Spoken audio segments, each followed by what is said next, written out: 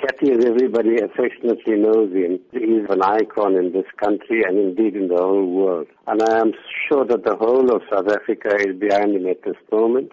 And they're all wishing him a speedy recovery, and so would many people all the world over, because he's made friends and he's got admirers, and he's hosted people at Robben Island over the years, and he's such a widely known person that I am sure everybody's keeping their fingers crossed, and it's been heartening to hear that signs are hopeful that he will make a recovery. My wish is that he needs to take things very easy. He's just one of the few survivors of the 1946 pacifist campaign, and one of 3 survivors of the Livonia trial. He needs to take care of himself and take things easy. Having commemorated Anti-Racism Week with Human Rights Day as well, and the lessons that need to be taken away from how Ahmed Kathrada has projected himself. Even when he was sentenced to life imprisonment, always held the belief he was not going to be there for long. Unfortunately, it went on for 26 years. But he was always believed that his cause was a just one. He never gave up. One can see that in him right at the age of 87, he's still as active as ever. There are very few individuals like Kathy who were so committed to the cause of the Freedom Charter, and after 1994 to constitutionalism, the rule of law, placing the sun for all South Africans. He still holds that view. He will continue, I'm sure, to hold that view.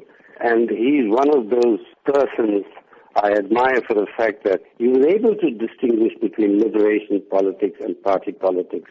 You know, in the time of the struggle against apartheid, those who belonged to the ANC, the attitude was my party, right or wrong. Kathy, once we reached the stage of achieving a constitutional democracy, knew that party loyalty didn't trump everything else. As a long-standing member of the ANC, he has not been afraid to be vocal when he believes things are going wrong. And he's among those, along with yourself, who in fact signed a letter penned to the ANC concerned about the sake of the future generations. Yes. What does that say about his ability to tell it like it is? Humility is a hallmark of his character. He prefers to remain very much in the background. But when the time comes for him to speak out on what I'll call the excesses of the ANC, the misrule, he was never afraid to speak out, even if it meant breaking ranks.